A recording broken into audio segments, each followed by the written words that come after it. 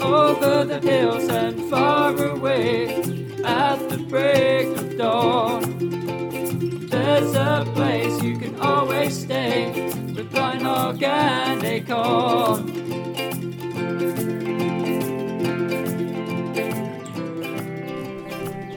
Welcome to Blind Hog and Acorn. I'm Mary Jane, the Acorn, your host as always. Well, the garden has been booming. Absolutely booming, so much that I've been a canning fool. Whatever the garden puts forth, I put into jars. I use both the water bath canner and a pressure canner, preferring the pressure canner actually, as it is generally faster, but then it depends on what is being processed. Thank goodness the exhaust hood over the cooktop takes the heat and steam outside. Why stress the air conditioner inside the house? This week I tore the pantry apart, cleaning the shelves, rearranging jars of food, getting everything organized, labeled, and wiped down. It is lovely back there. We used the metal wire rolling racks with 6 shelves, easily adjusted and very handy. The bottom shelf is now for honey and small appliances like slow cookers, the popcorn popper, citrus juicer, and stuff. I found out the hard way that if I put food items on the bottom shelf, they get lost and are dead to me. Hashtag 10-year-old applesauce. One rolling rack in the pantry holds a few shelves of our store-bought items. I call it going to the store when I have to get something off a shelf back there. 3 more units hold canned goods, and another pair of shelf units is for larger pots and pans, the stock pots and canners, as well as laundry and cleaning supplies.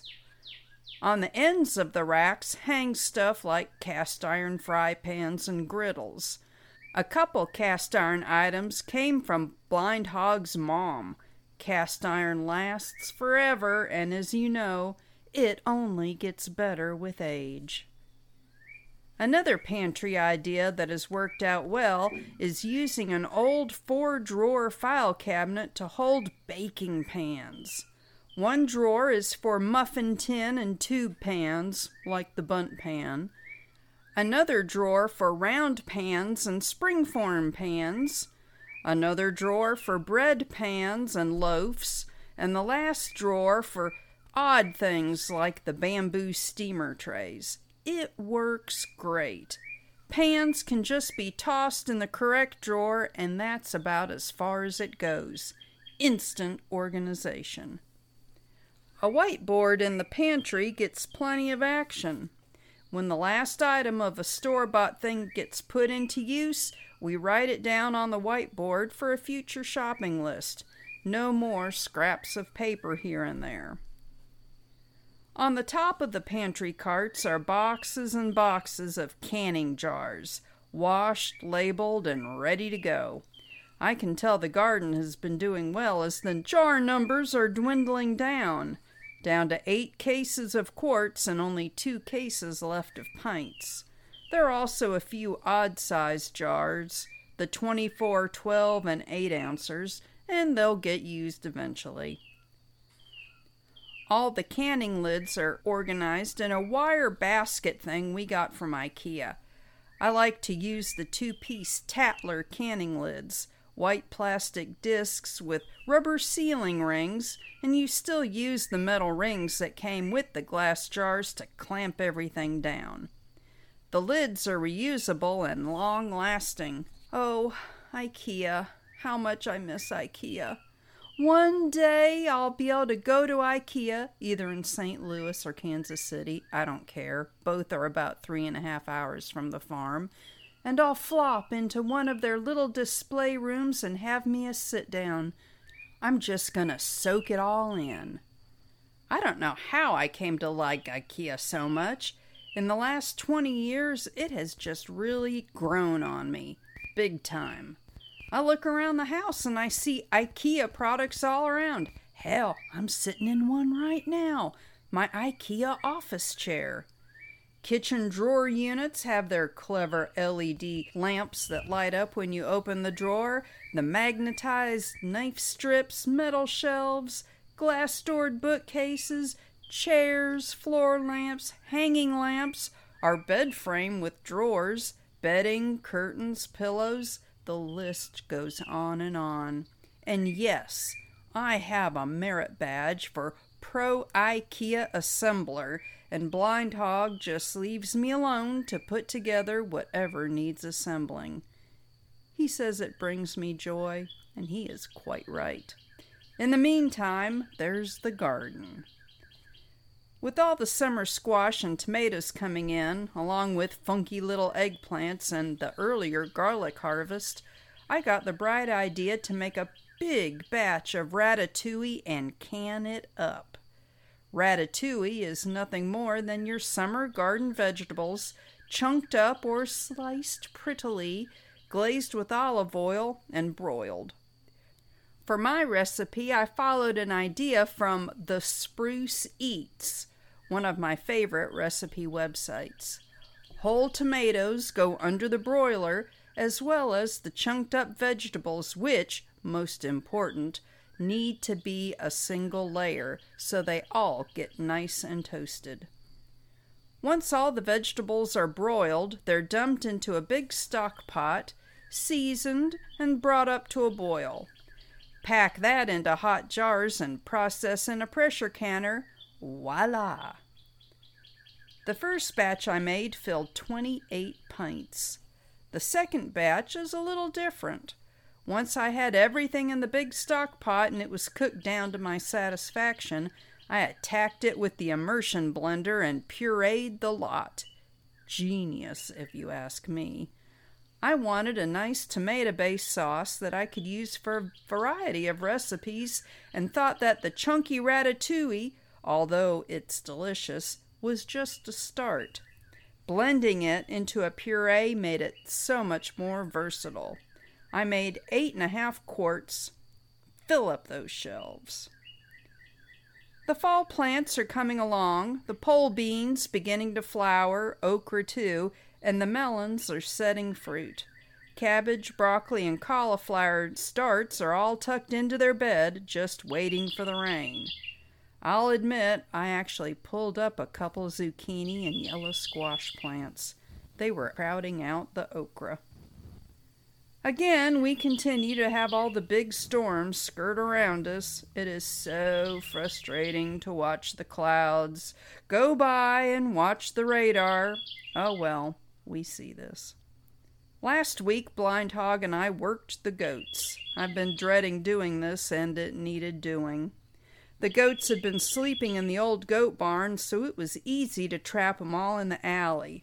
Perfect. That done, we could run some in a pen and force a few of them at a time into a fenced corner where we could contain them, grabbing each of them one by one. Blind Hog got to be the holder of the wiggly goats, and most of them were not happy. I'd check the eyelids for color, pale being in need of a dewormer, and treat them if needed with a drench, and again mark each forehead with our pink livestock crayon so we'd know who had been worked and who hadn't. I also brought a clipboard and a pen, writing down each goat ID number as we went along. We started at 6 a.m. knowing it would be a hot day, and by 9:30 we were down to the last 8. Blind Hog was about spent and ready to fall out. Good thing the last few were mostly little kids. It turns out we have 100 head of goats. Tomorrow I plan on unrolling the woven net fence behind the house to make an area that we can open up to the goats. Shrubs and bramble bushes await them. This contained area will be mowed down by the hungry hippos in only 2 to 3 days. I'll take before and after pictures. I can't let the goats loose in the yard. They would immediately go for the lilacs and fruit trees, and jumping on the car and trucks is not an option. Nay, putting out the net fence is a pain, but I can also juice it up with the fence charger and they'll be contained quite nicely. There are actually people who make a living hiring out their goats to mow. The big Google headquarters famously uses goats around their campus, and some towns in California use Rent-A-Goat to take down the weeds. I even think the Park Service uses them in some areas to control that undergrowth.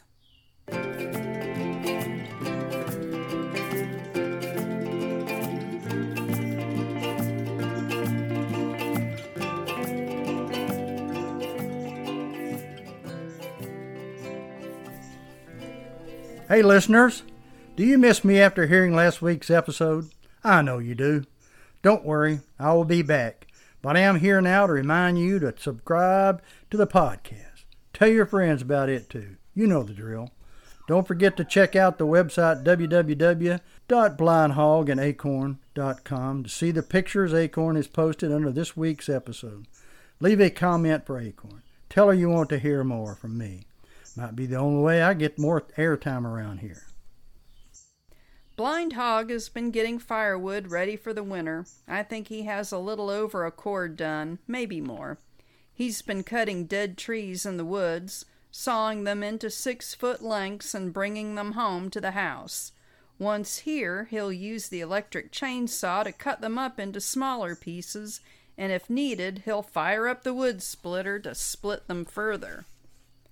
Well, a couple weeks ago, going back and forth dragging sections of a tree out of the woods, he rolled his foot on a stick while going down the steep bank and fell on his side. Hours later, a big pump knot appeared above his right hip. Nothing like being on a blood thinner and having a hematometer. The bruise is lovely shades of the rainbow, now wrapping around from belly button around his side to his spine. It is most impressive. Good thing it hadn't slowed him down. It just gives him a twinge every now and then. Speaking of slowing down, the 2 old cows, Calpurnia and Lupin, who calved a couple months ago, are back in with the bull and the other 2 cows. Fintan the bull has been calling to these 2 girls from the other field, knowing that they'd calved and had resumed cycling, ready to be bred back again, and the girls have not helped matters either by calling back, all the cows singing the songs of their people. We had separated the herd into the 2 groups back in the spring, as I wanted to give the 2 arthritic cows a couple months to recoup after they calved, to tighten up their hip ligaments before allowing the bull to even come near 'em. However, I can't wait too long and chance having calves late in June and on into the summer. All the heat and flies. It is not ideal. If they got bred today, they would calve in May, which would be just fine.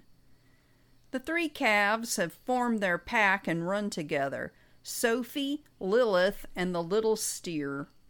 Pie, the cow who still has not yet calved, is so round you would think she was going to have twins, but her udder is still small. As old as she is, 16, she might not build her udder until hours before calving. We see this. So I look at her hip ligaments for signs of imminent calving, and so far there have been none. But Acorn, aren't there ways to check to see if a cow is pregnant? Why, yes, there is always palpation, where you put your arm into a long vinyl sleeve and go into the rectum of the cow up to your armpit. You use your hand to gently feel on each side for an enlarged uterine blood vessels, or you can even gently palpate the fetus in the horn of the uterus. Now, if the fetus is really developed and has dropped down into the abdomen, you just might feel the top of its head or a limb or something. I have not personally palpated. Next time I have Doc out here, I may get him to teach me how to do it properly. I could also run Pie into the squeeze chute and take a blood sample. For a few dollars, you can mail 3 mLs of blood and collect it in a vacuum tube, Send it to the lab and they'll run a pregnancy check. It's cheap, like $2.50 a sample.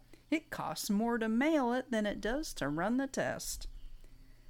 If she doesn't calve by the end of the month, I may just do this. If she is not pregnant after being with the bull for 12 straight months, her productive years may be over. But I bet she'll have a calf soon.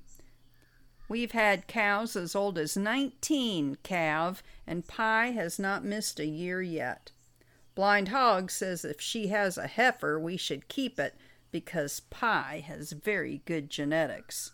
No arthritis, and she's a low-maintenance cow. The goat boys are reacting to the shortening days. The black Spanish buck has already gone into rut, anointing himself with urine, and he is so stinky you can smell him from afar. Grady, the dairy buck, is acting the same, but is not nearly as odoriferous as the Spanish buck.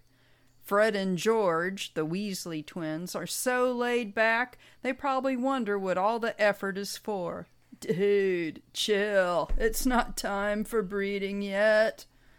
This is how things will be until December, the smell of buck stink.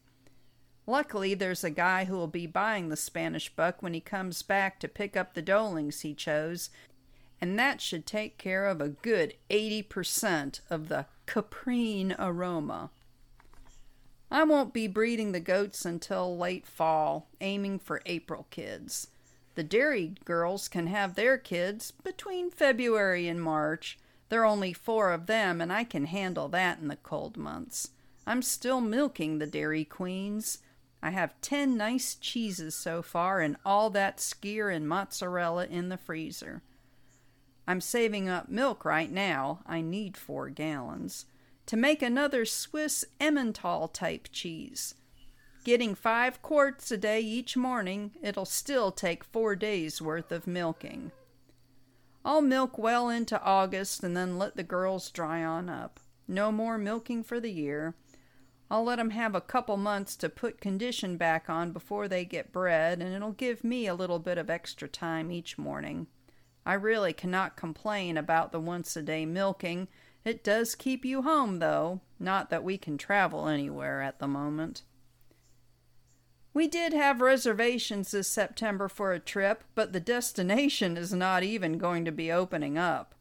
The plane tickets are not refunded in full. Instead, I have credit now for travel through December of 2021. I'd made all the transportation reservations back in February, booking the cabin itself last September as it is first come, first served for reservations for the following year. If we want to go next year, I'll have to try to book again in September. I'm kind of wondering if we might just go somewhere else. I'll think about it. Taking vacations when you live on a farm is a ticklish thing. We've left the farm for a few days without a babysitter, but that was when nothing much was going on. No births to look for or milking to do. With the Badger just an hour away, she is good to come and stay here while we are gone for longer jaunts. Not that she has much to do on the farm. Feed the pets, make sure the gates are closed, check to see a goat does not have a head stuck in a fence, and collect the eggs from the hens. 10 to 14 days is about the maximum time the 2 of us can be gone. Fall and winter are ideal travel times for us to go as the garden is wound down, the goat kids are sold, and we can give the cows and adult goats a good chunk of grazing section and maybe even a round bale or 2, and off we go, just like that. Glacier National Park is one of my September favorites, and we have hiked down to the bottom of the Grand Canyon and stayed at the Phantom Ranch in December. Another December, we flew to Vegas and drove up to Zion National Park. That was fun. December is also a great time to go to Costa Rica, being on the tail end of the shoulder season between low and high season. And let me tell you, Reykjavik in January is an absolute delight. It was actually colder on the farm than in Iceland.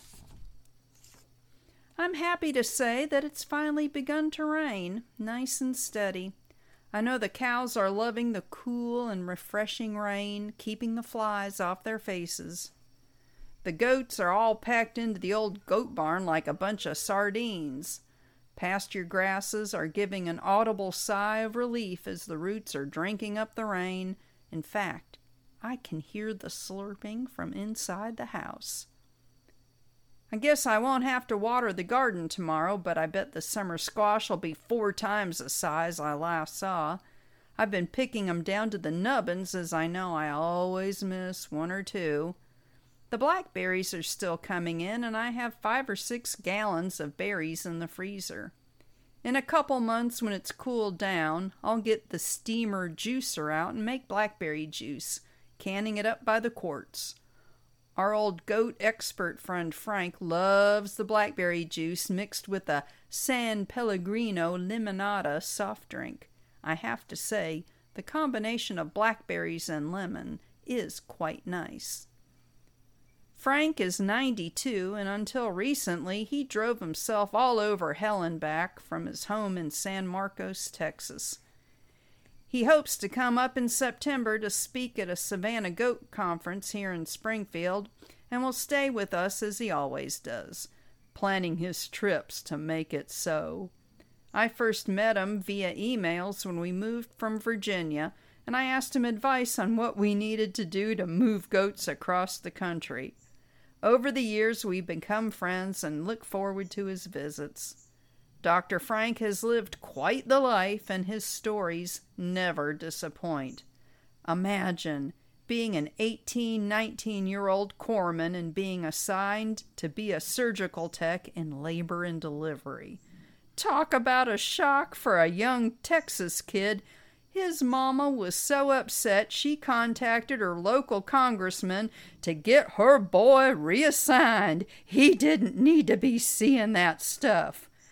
Maybe it's that shared midwifery experience that makes us such good friends, but who knows?